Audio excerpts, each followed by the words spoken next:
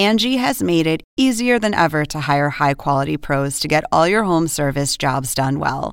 Just bring them your project online or with the Angie app, answer a few questions, and Angie will connect you with local pros who match your specific needs. Or book a service instantly at an upfront price. So join the millions of homeowners who use Angie to care for their homes and get your next home service job done well.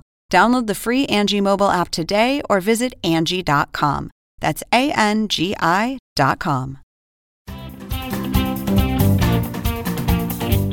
Welcome to The Point for Friday, January the 29th. I'm Chris D'Eliza, co-author of The Point, and I'm here to cut through the political spin to bring you the news that you need to know.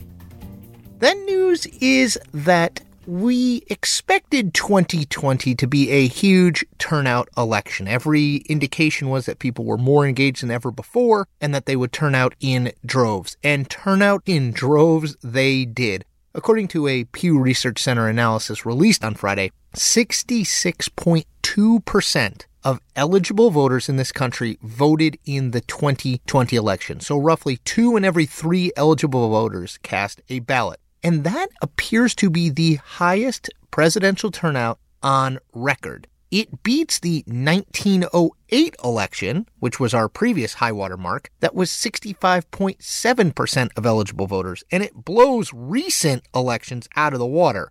2016, the race between Hillary Clinton and Donald Trump, which was not exactly a small-profile election, only turned out 60.1% of eligible voters, and the recent high-water mark of elections was 2008, Barack Obama's candidacy, when 61.6% of eligible voters turned out. So 66.2, which is where we were at in 2020, is a massive increase, which raises the question of why? Well, a couple things. One, Donald Trump's presidency was, as you may have noticed, relatively divisive, and the engagement throughout his presidency among both his supporters and his detractors was through the roof in terms of polling.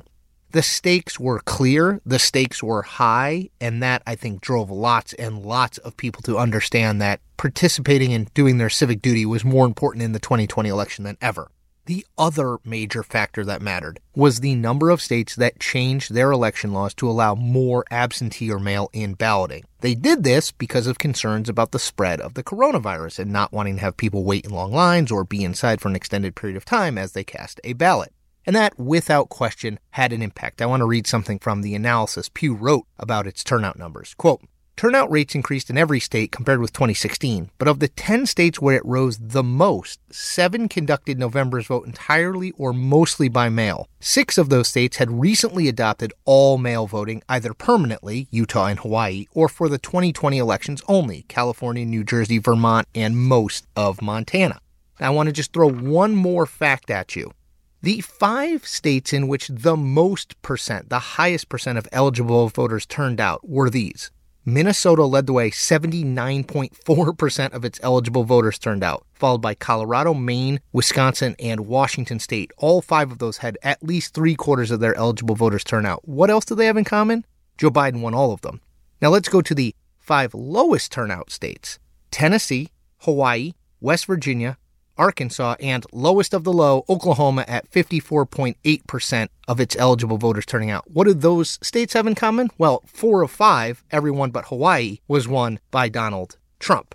So this election in one way was predictable. It was massively high turnout, but don't assume that what happened in 2020 is indicative of another high or record turnout in 2024. The reality is we looked at a perfect storm here of turnout. Donald Trump on the ballot at a time of a massive global pandemic, and a move by states to make mail-in balloting the default way that so many voters around this country voted. My guess is in 2024, we will return back to maybe 6 in 10 voters eligible to vote, casting their vote in the 2024 election.